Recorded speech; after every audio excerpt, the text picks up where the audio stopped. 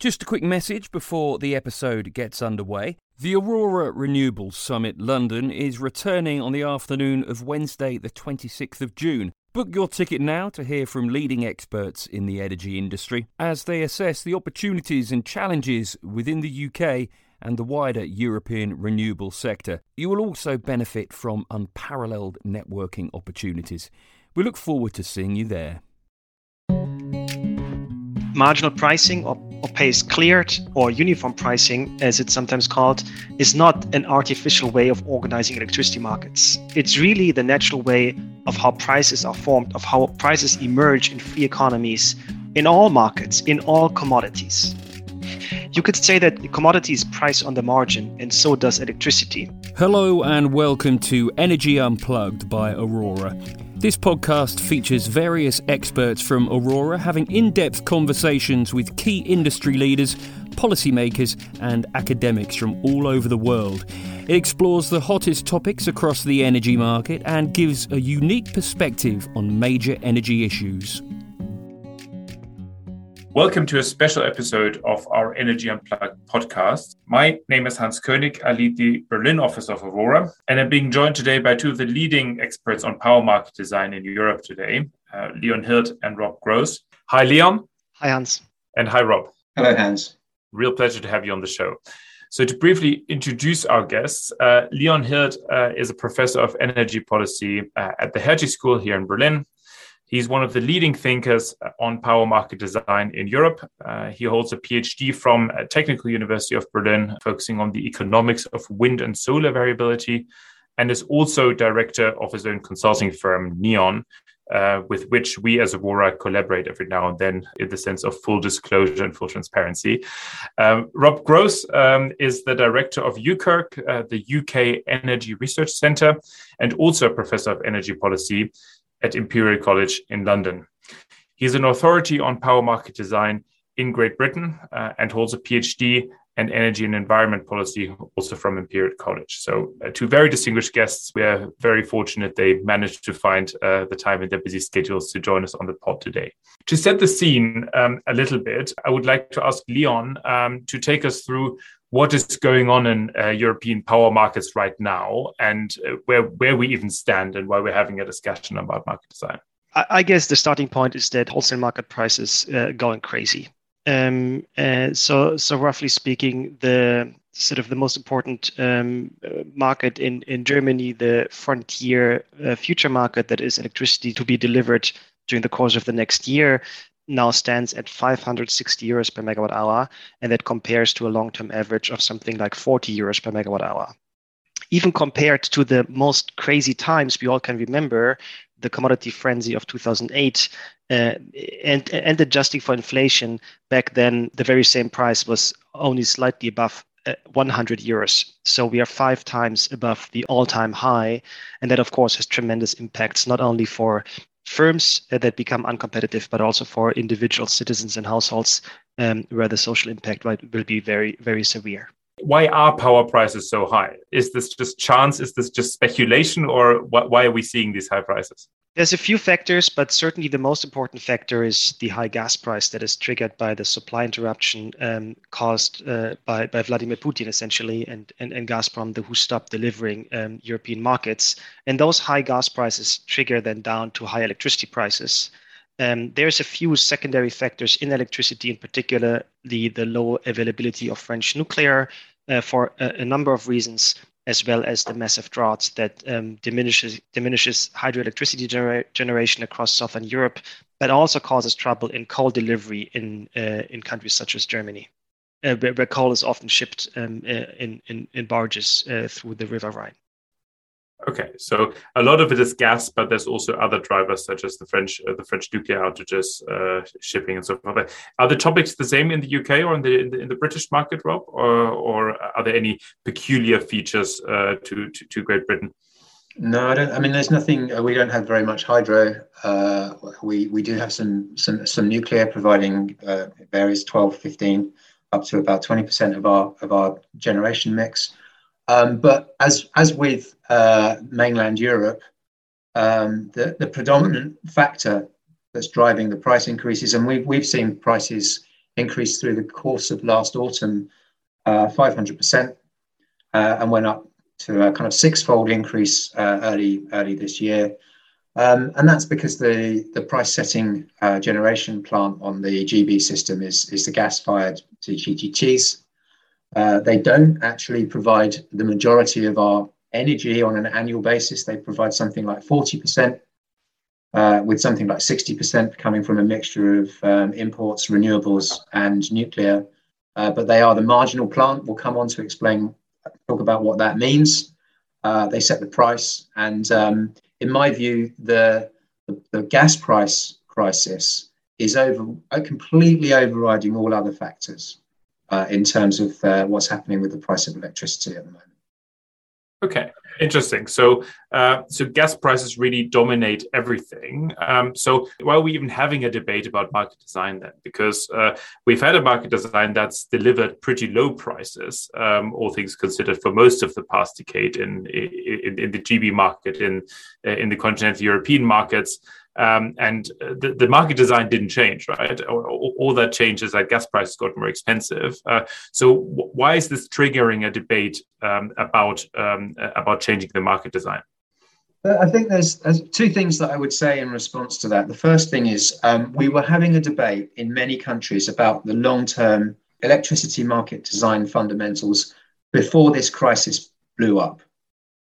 The reason that conversation, we were having that debate, is because of the increasing share of variable renewables, and the different characteristics that those types of generation have, and the impact that has on price formation in markets. In particular, the tendency for wind farms, for example, for their outputs to correlate. So on a windy day, prices tend to be low, and on a not very windy day, prices tend to be high. That can affect the investment case for renewables, and it can affect what happens with the balance of plants. So that's the plant that kind of flex gas generators, for example, to compensate for the variation in the output of those renewables, and our carbon aspirations. Across Europe and in many other countries, we're hoping great things for renewables in the next 20 years. And so it's important that the investment case for renewables stacks up. I know this is something that Aurora have paid attention to in some of your thought pieces. How do we ensure that investors are attracted into these new forms of technology? We know that they can deliver electricity now at low levelized costs, but we also know that their system costs and their characteristics mean that the investment case might be a bit risky. So we were having this conversation already in many parts of the world, and this was overlaid by this crisis that actually emerged during last year as the COVID lockdowns ended and supply had been restricted in some countries of oil and gas.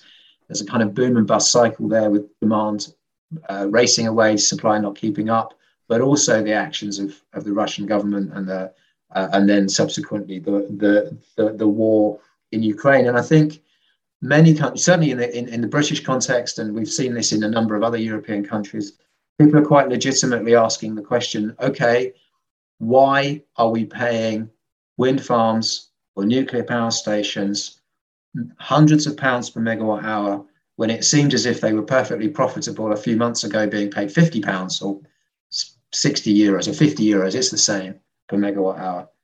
And so that, I think, is the origins of this debate. Okay, so it's concerns about equity, about fairness with regards to some very high returns being made by renewable generators in particular at the moment, you would say. Leon, would you concur with that, or is there anything else you would add? I think that's very much the same debate we're having in Berlin, in Brussels, in Paris, and elsewhere. So essentially, it's the very high cost to electricity and gas consumers that, in the case of electricity, comes along with certain generators. It's not only renewables, right? But it's certain generators that are earning high profits. We will talk about these profits in the following, and maybe profits aren't that high as many people believe, but still, in some cases they are, and that's perceived as unfair. And that, of course, doesn't go down well with citizens and policymakers. Yeah, that makes sense. I think I'd qualify that a little bit, because I think certainly in the GB context, it's not necessarily focused on fairness. I think, there is a concern about excess rents and particularly where some of the renewables get a subsidy on top of the wholesale price, which made sense when the wholesale price was low and renewables were more expensive, and seems to make less sense now. But actually, I think that governments are also genuinely, desperately looking for things that they might do quickly to reduce the burden of these very high prices. They don't see a way to do anything about the input prices, the costs of gas. They do see the potential maybe to do something to reduce electricity prices. And so they're looking very seriously at whether or not that's possible. The fairness aspect of it, in inverted commas for our listeners, because you can't see me gesticulating, we can debate. Okay, great. Yeah, so it's very high prices to consumers, and governments looking for solutions to that, and potentially fairness coming together. Okay, so before we go into a market design, the current market design debate, and what proposals are on the table to change that, I would like to talk a little bit history and theory, and explain why we ended up with today's market design, power market design, where we have the merit order, where we have the most expensive plant that is required to meet demand, setting the price for everyone in the first place. Rob, could you take us through how things developed over the past decades and years, and how we ended up where we are? Certainly, I will do that. I'll try and keep it fairly brief, and not have too much of a history lesson.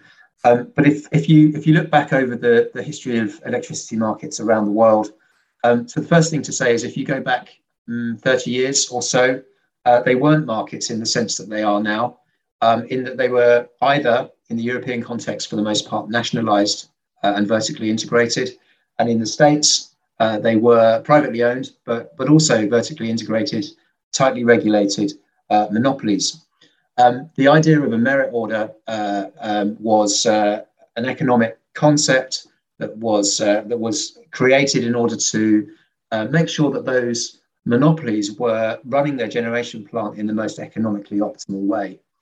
If you look around the world, some countries still don't actually use a merit order. They operate according to quotas, according to whether or not a particular region needs to be given, revenues by running their coal plants, for example, as historically has been the case in China. But the idea of a merit order is pretty simple, really. You run your cheapest plants first. So if you've got some plants with zero marginal costs, run them all the time. And then you run a power station that's very efficient, like a brand new gas or coal station, all of the time. And then you run your most high marginal cost plants least. And when we, in Britain, as one of the leaders, moved to privatize and liberalize our markets, we designed a market structure that effectively ensured that economically rational dispatch model was translated into the new market arrangements. So initially we had a central purchasing agency, took over the role of the monopoly utility, and ran bids and auctions in order to invite power stations to run at particular times of the day. And the market has changed a number of times since then, and I don't think we really have time to go into the detail of that, but the fundamentals still underpin it, which is you have some form of market that gives you economically rational dispatch that meet demand at every instant of the day, running your cheapest plants first. You did talk about why we have the merit order, and running cheap plants ahead of expensive plants, of course, is quite intuitive. What might be less intuitive is why you would let the most expensive plants set the price for everyone, and not try to capture some of that inframarginal rent. Yeah, so I think that's really interesting. So if you were to, I'll give you the GB market, the UK market instance. If you go back to the 1980s, 80% of our electricity came from coal. Most of that coal was domestically produced. 20% of our electricity came from nuclear. So our principal preoccupation at that time was time of day and time of year economic operation of the system. We weren't thinking about wider geopolitical factors very, very hard. Okay, we didn't really need to. We just needed to make sure that we ran the most efficient plant at the most efficient time. So when we privatized and moved to a market-based system with private operators, we just translated what we've been doing across into that market context. And we still didn't really need to worry about things like, well, maybe there'll be a mega trend in the price of gas, which will overwhelm everything else, which is what we're seeing at the moment. So it made complete sense to have a system whereby you pay the marginal price to the marginal generation plant, and that makes sure that that we have an economically efficient way of getting electricity generated for consumers. As I said earlier, that starts to break down or starts to become more problematic once you start having lots and lots of zero marginal cost generators on the system. And whether or not that kind of way of structuring prices is fundamentally broken, we'll come on to discuss. I'm not convinced it necessarily is, but it's very clear that in extreme circumstances, it leads to extreme outcomes that weren't really anticipated or perhaps given huge priority when the market was first being set up and designed. Okay, thank you very much, Rob. Leon, you've also looked at this across markets and across commodities. So could you talk to us a little bit about whether what we're doing in power with the merit order, with pay as clear pricing, is in any way particular to power markets, or whether there's some more fundamental principles at stake here? Love to do so. So if you listen to the public policy debate, and if you listen to, say, Ursula von der Leyen, the head of the European Commission, explaining this in the front of the European Parliament, which happened just 2 months ago, you get the impression that marginal pricing is something pretty weird, that some weirdos have come up with at the power exchange or in energy economics research departments and invented a principle that applies to electricity that is producing strange results. But that's quite untrue. Marginal pricing or pay as cleared or uniform pricing, as it's sometimes called, is not an artificial way of organizing electricity markets. It's really the natural way of how prices are formed, of how prices emerge in free economies, in all markets, in all commodities. You could say that commodities price on the margin, and so does electricity. To bring this message home, let me point a simple example from the wheat market. Let's imagine there's two farmers, one a very modern and mechanized farm with low production costs that can produce wheat for $2 per bushel. And another traditional farm with loads of expensive manual labor that yields in production costs of 10. And both farms, the output of both farms is required to meet the demand for wheat. So the more expensive farm will not sell below $10 because otherwise the farm would make a loss. The cheaper farm, however, is observing this and it knows it can sell for 10 because that's what the neighbors do. So why should that second farm sell at anything below 10? It won't. In other words, there will be a uniform price because the goods that these farms produce is uniform. It's the same wheat on both sides, and that price will be determined by the cost of the marginal producer. And that's very same thing for electricity. That's exactly how electricity prices and how electricity markets price production. And that's not the idea, but this is more a description of how individual decisions lead to certain market outcomes. And it's more a way of explaining how prices emerge than a sort of an invention by some central entity, government, or power exchange. There is a crucial difference, of course. Electricity cannot be stored. It cannot be stored economically, and that's very different to wheat. That means where the wheat price is relatively stable, for example, within the day or within the week, wheat is roughly priced the same. That's very different to electricity, where on spot markets we see wide fluctuations, and wholesale markets may price electricity on a cold night 10 times, 100 times higher than the same day during midday when there was a lot of solar generation. Excellent. Thank you very much, Leon. Okay, we've now talked a lot about why we are where we are and why we have the system that we have. So let's talk about how we might change it. And there's a lot of proposals on the table. And I would like to talk through some of the most prominent ones with the two of you. Why don't we start with the idea of splitting markets for renewables and conventional generation. This is an idea that was voiced in the recent UK government publication, the review of electricity market arrangements. The Greek government made a similar proposal within the EU market design debate. Rob, can you take us through what the idea here is and how this might help us with the current situation, or whether it would even help us? Yes, I mean, I think one of the first things to say is there are different formulations of this idea of a split market. Perhaps the most pure formulation of it would be consumers could choose how reliable they want their electricity to be, or what kind of share of variable renewables they directly or through an intermediary contract for. Whether or not that could ever be made to work in practice, we could have a discussion about, particularly if we're talking about consumers down to the household level, because there's system operation challenges that are associated with that, and also kind of social and equity issues that would follow from it that could be quite significant and profound. But more restricted versions of it would be that perhaps you run two power wholesale market pools, for example, that the renewables go into one and that firm power generators, conventional generators or hydro would go into another, and that those markets might be allowed to clear separately.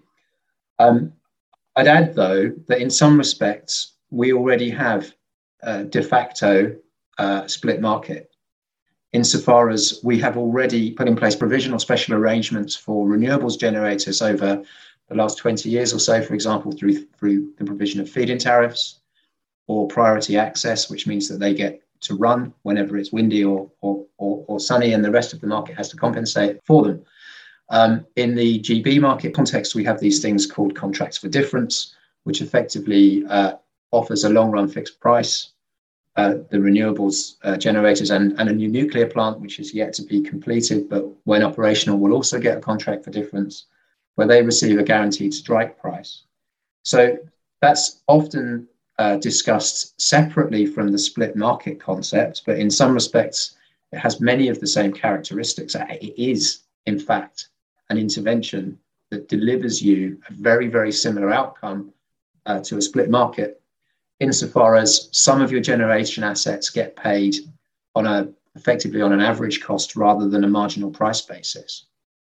But that, I think, is where these ideas of splitting the market are where they're trying to go, is this idea that some generators could be paid in a different.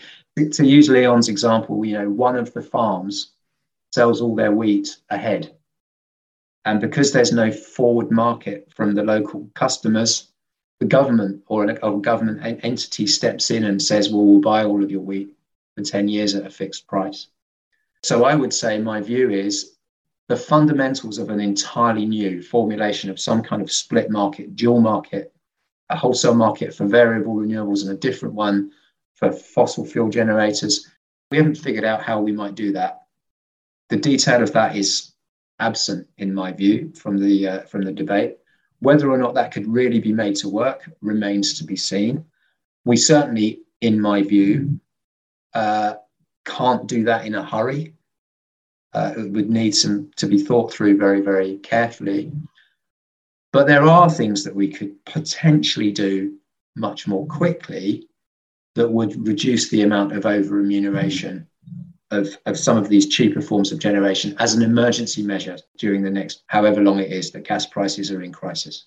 Let's talk about that. So you view splitting the market, however it might work, and I completely echo your questions here about how would it actually be different from long-term symmetric CFDs, and I mean there's a question about how price formation in this renewable market would even work, because you'll have lots of zero marginal cost generators competing there. But those questions aside, it's probably not something that will help us a lot over the next winter. So what would be shorter term things that could be done in that direction? Hans, if I may, I would share my short views on one specific proposals of market split the proposal that was put forward by the Greek government in form of a non-paper that made it up to the agenda of the European Energy Council last month. In very brief terms, the Greek government proposes to lump renewables, nuclear, and fossil cogeneration together to a pool, and that pool is supposed to be dispatched proportionately to demand. So they all go hand in hand, and if demand is low, then all these generators are dispatched down in some sort of central dispatch. Consumers in this setup would pay a mix of the average cost of LCOE of that production pool and the marginal cost of the rest of essentially fossil generation. That, in my view, is not the short-term crisis measure that it was presented. It's certainly not. It's nothing that we can implement in months or even 1 year. It would mean a fundamental change in the way we operate electricity systems and coordinate production and consumption. But let me still point out what I believe being two out of many big concerns that I have with this proposal. First, that specific proposal would yield a hugely inefficient dispatch. Imagine we have a lot of wind, a lot of solar, and cogeneration. And the proposal means we would dispatch down wind, fossil cogeneration, nuclear, and solar all proportionately because there's still demand. So essentially, there wouldn't be any preference according to cost or according to carbon intensity in this very heterogeneous pool of generators. The second issue that I see here is that consumers really get very strange price signals. Essentially, you always pay the average cost of this huge pool of generators. That means consumption prices paid by consumers never go down a lot and are always leveled quite a bit. That means where is the incentive for smart dispatch of EV, of heat pumps, of industry? Essentially, that's the idea of having a very supply-focused energy system where we've been working for the last decade to make demand flexible, and that would pretty much be the end of that story. I'm not saying that any market split proposal has that specific same problem, but the one that was published as a non-paper, to the extent that I understood it correctly, certainly does. Okay, thank you very much, Leon. So again, even if these issues could be sorted out, it's nothing for next winter, and it's questionable whether it would be an effective and efficient solution for the longer term as well. So let's talk about the shorter term, or what could be done for next winter. Rob, you mentioned you had some ideas there. Yeah, thanks, Han. I mean, what we put into the conversation here in the UK, and I have seen this picked up across Europe more widely. We wrote a little paper. This is UKERC. We wrote it really quickly in April. And the idea that we had is that although in the GB market we have these contracts for difference, they were created through an electricity market reform package back in 2013. And we've been running auctions for new offshore wind farms, for example. And as I mentioned, we've got a contract for a new nuclear power station, but that hasn't been built yet. The result of that is, because it's relatively recent, we've only got about 6 gigawatts of generation that's under a CFD at the moment. All of that generation at the moment is being paid below market price. And the difference between their contracted strike price and the wholesale market price, which they still sell their electricity at, they pay back to an entity called the Low Carbon Contracts Company, which is a government-owned entity, and that's passed back through to suppliers. So they're doing a little bit to hold consumer prices down, as long as the suppliers are passing those kind of paybacks or those price reductions through to consumers. Whether they are or not, we could have a conversation about.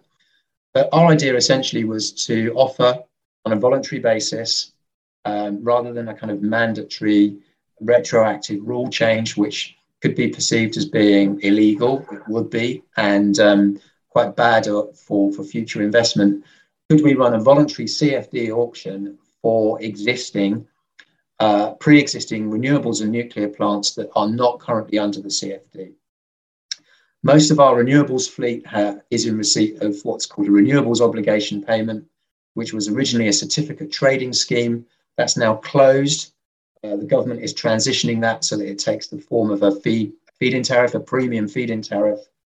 And it made sense in many countries to provide renewables with a subsidy in the past when renewables were expensive and finance needed to be raised on expensive, relatively new technologies. And when wholesale prices were relatively low and in current terms, very low and stable. So we gave them a kind of premium payment.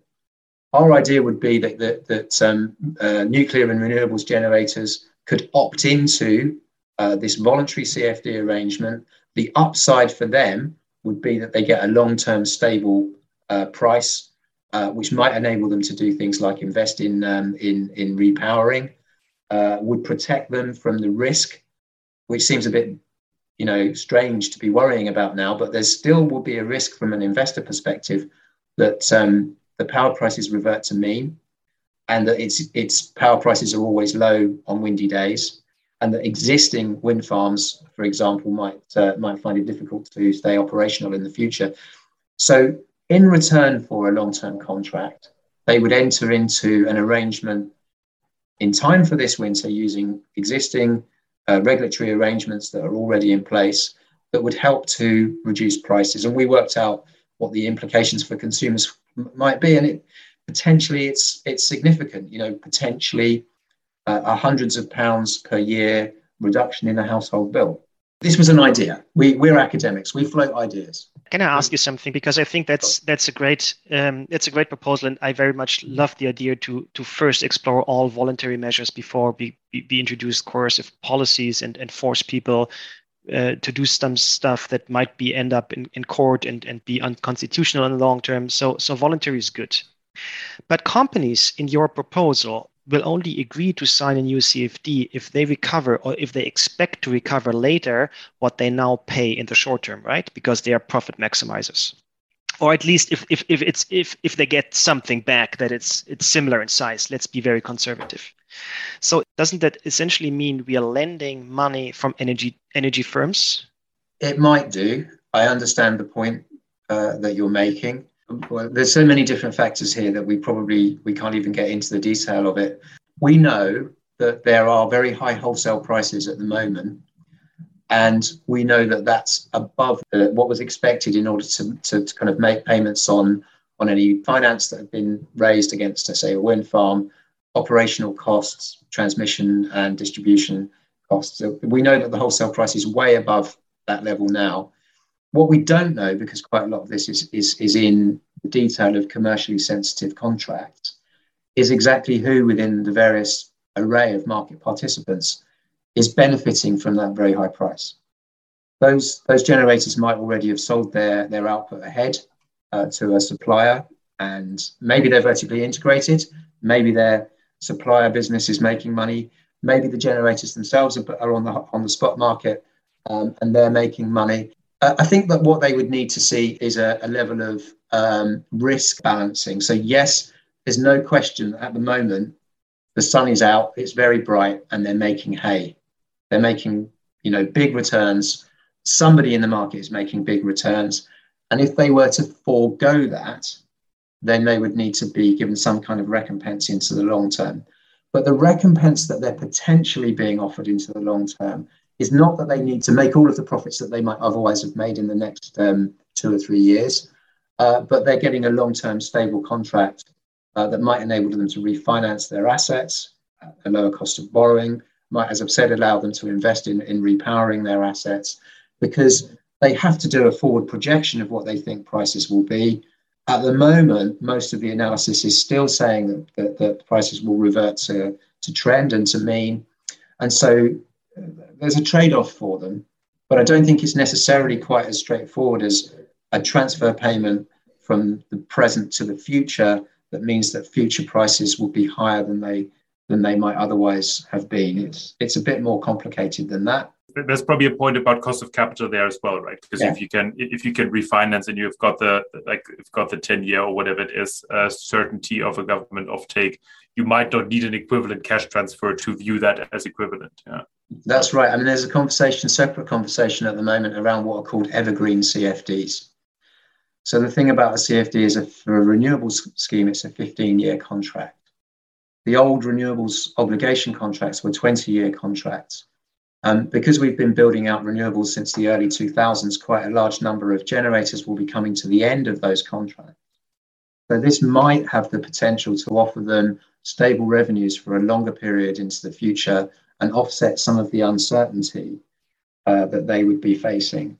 But to the extent to which Leon is right, to the extent to which there might be a trade-off between getting prices down now and not having quite such low prices at some point in the future, I think the question has to be: do we want to make that trade-off?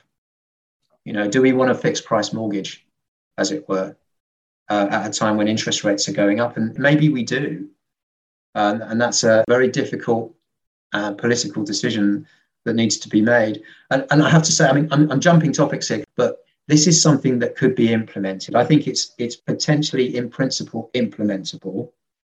I think that any kind of windfall tax in the electricity market is very difficult to implement, because it's quite hard to know where the profits are being made, because there are multiple players: retailers, intermediaries, generators, vertically integrated companies, and so on. Leon, are these kind of recontracting of renewables in symmetric CFDs? Is that a topic you see gaining traction in the EU or in Germany?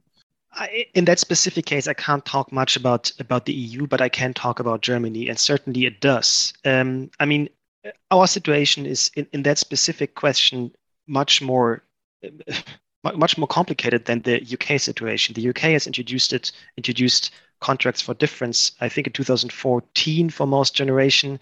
And that means all the renewables that were built under that subsidy scheme since then, they are now paying back money. And essentially, to that extent, consumers are hedged. Now, Germany did install a quite different scheme that sometimes a bit confusingly is called a one-sided or single-sided CFD. Germans call this the market premium. And that system is not a symmetric risk-sharing agreement. Rather, if prices are low, generators get a subsidy. If prices are high, generators keep the upside.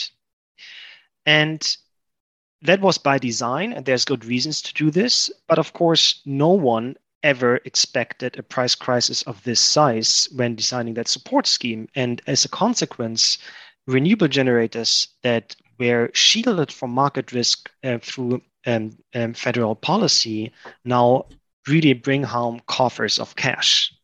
And of course, the proposal that you outlined, Rob, offering them on a voluntary basis a CFD that they can enter is one way of tapping into that cash. I would argue that's mostly an intertemporal trade, right? We are getting some of that cash today and paying them back later. And you might make the argument that this is essentially a pretty costly way of public lending, and there's better ways of doing this because governments can, at least the German government, can issue bonds at very low interest rates. But I do see all your points, and that's something that we've actually been discussing and thinking through as a research and advising community over the past weeks. It's not clear if that will come to light. There's so many proposals floating that it's hard to see what will make it in the end. But what I like about the proposal is it can be one piece of the puzzle, right? If it's voluntary, really it's doing a lot less damage than all the obligatory measures. So I do see the benefits of maybe offering this and then see how the market responds. You both mentioned other proposals that are floating. There's two that I would like to bring to the table, and you may have others you want to discuss. The two that I would see value in discussing for a bit is, on the one hand, capping gas prices for the power sector, as Spain has done. And then this whole discussion about windfall taxes, which Rob brought up. Leon, do you want to start on gas price caps? How that might work? How it's supposed to address the current problems, and whether you see that working? Happy to do so. Some of our listeners might have seen that we've published something ahead of the introduction in April, and you might remember we've been pretty critical about that measure. And there's more analysis coming up next week from our end. So we've looked into this quite in depth. I don't like to call this a cap on gas because it's not an administrative cap on the price of gas like other people have suggested. Rather, I see it as a subsidy for fossil generator with the intention to reduce the variable cost of production and hence lower the price on spot markets for electricity. And that subsidy is then financed through a new tax, or technically it's a levy on electricity consumption. So you essentially take away money from electricity consumers, you give it to fossil generators. But because fossil generators only concern a little bit of generation, that essentially means you're taking away money from the inframarginal generators, from renewables, from nuclear, from coal, and redistribute that money to consumers. So if things go right, the net benefit to consumers is still positive. That proposal it's actually implemented since mid-June, so it's not a proposal, it's a policy, has many problems. It causes increased export, so it causes leakage. It increases gas consumption, so it drives up the gas price. But let's ignore those problems for a second and focus on something that I think is really important for the broader European context, and because Rob mentioned it. The whole idea of the Spanish-Portuguese policy is that it's spot markets, it's short-term day-ahead markets that matter. This is seen as the centerpiece of the electricity market, and this is where the policy focuses on. But reality is there is huge markets for future and forward contracts. So typically, conventional generators sell energy 1, 2, 3, 4, sometimes 5 years ahead of production through financial forwards and future contracts. In other words, they hedge. So picture the case of a coal plant that has sold all of its output through a financial forward. That plant is completely indifferent to the spot price.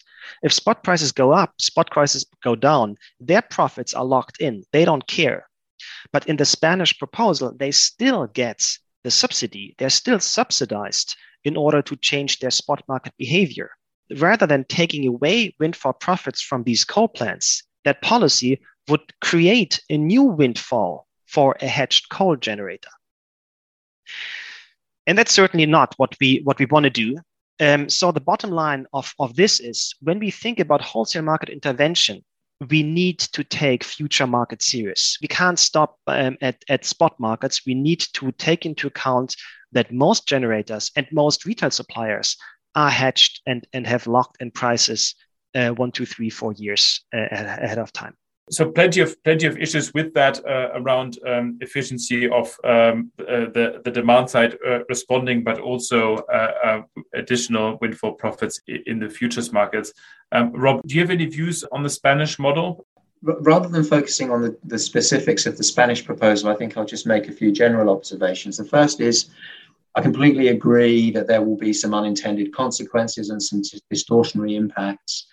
Almost anything that you could imagine doing to intervene in a wholesale market will have unintended consequences. The contracts for difference have had unintended consequences. Liberalisation itself had unintended, unenvisaged consequences, such as the dash for gas during the 1990s, which nobody foresaw.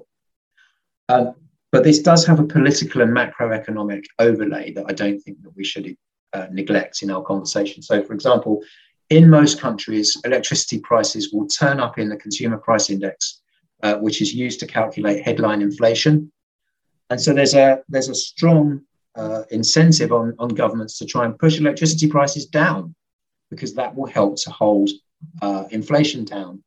And when they look at the tools that they've got to kind of control inflationary pressure, they can see with a bit of analysis, well, maybe we could intervene in the wholesale electricity market. Maybe we could have a negotiated agreement with generators like they've been effectively done in France. Maybe we could cap wholesale prices as they've effectively done on the Iberian Peninsula.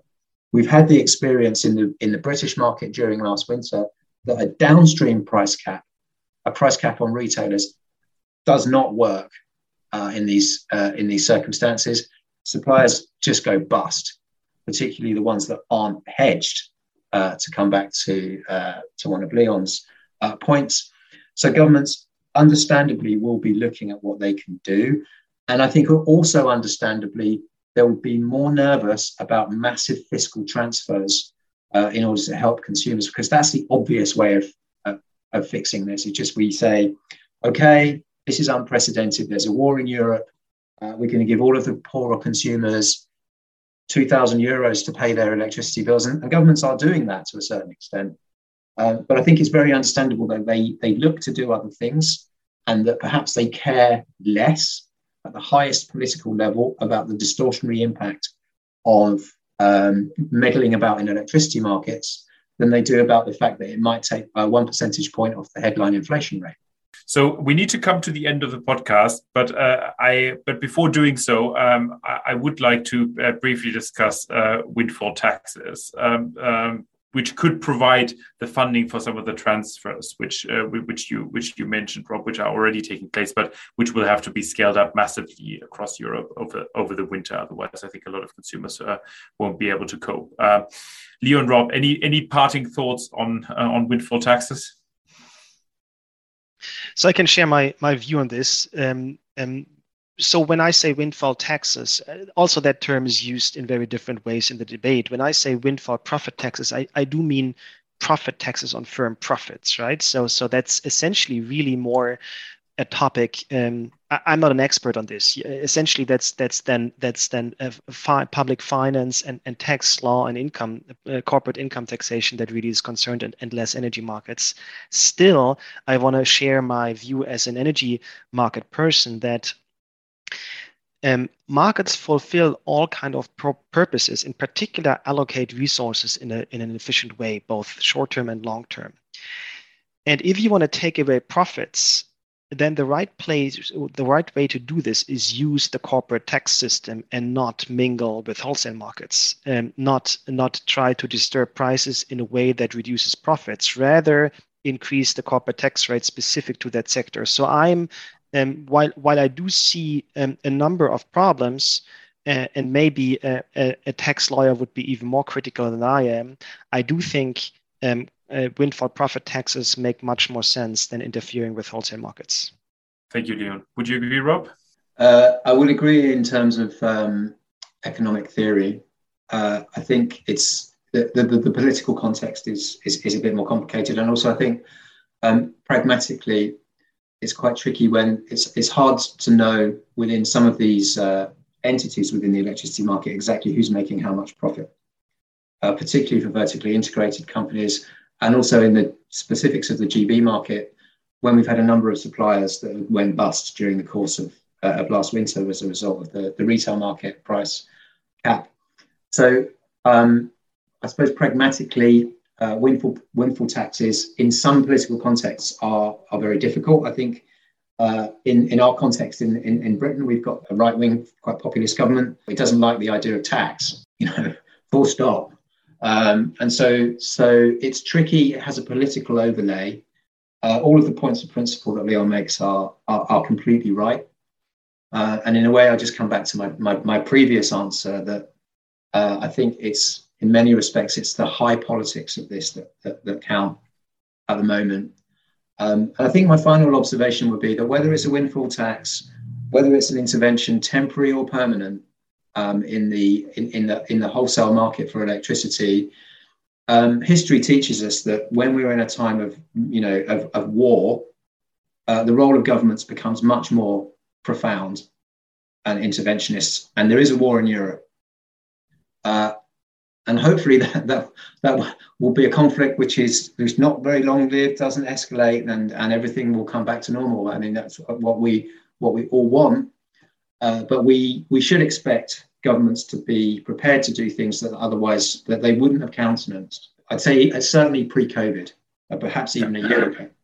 No, absolutely. And I think that's why we're having this discussion, which unfortunately now has to come to an end. I thought it was fascinating. Thank you very much for joining and for sharing your thoughts on this. What I'm taking from it is that it's complicated. And to quote Rob, any policy will have unintended consequences. My takeaway from this discussion is that we should be very careful about making very drastic changes to respond to an emergency without having had time to think about these consequences very carefully. But clearly there's a lot of pressure to do something, and anything may look more attractive than the status quo, which may in the longer term actually not be the case. Thank you very much for joining us, Rob, and thank you very much for joining us, Leon. It's been a pleasure discussing with you, and let's stay in touch. My pleasure. Thank you. Thank you. That was great fun. That was Hans Koenig, Head of Commission Projects for Central Europe at Aurora, talking to Leon Hirth, Professor of Energy Policy at the Hertie School in Berlin, and Robert Gross, Director at UKERC and Professor of Energy Policy at Imperial College London. Do keep an eye on our podcast feed for more in-depth conversations with senior members of the energy industry. The best way to do this is to subscribe on whatever platform you use. Thanks for listening and goodbye.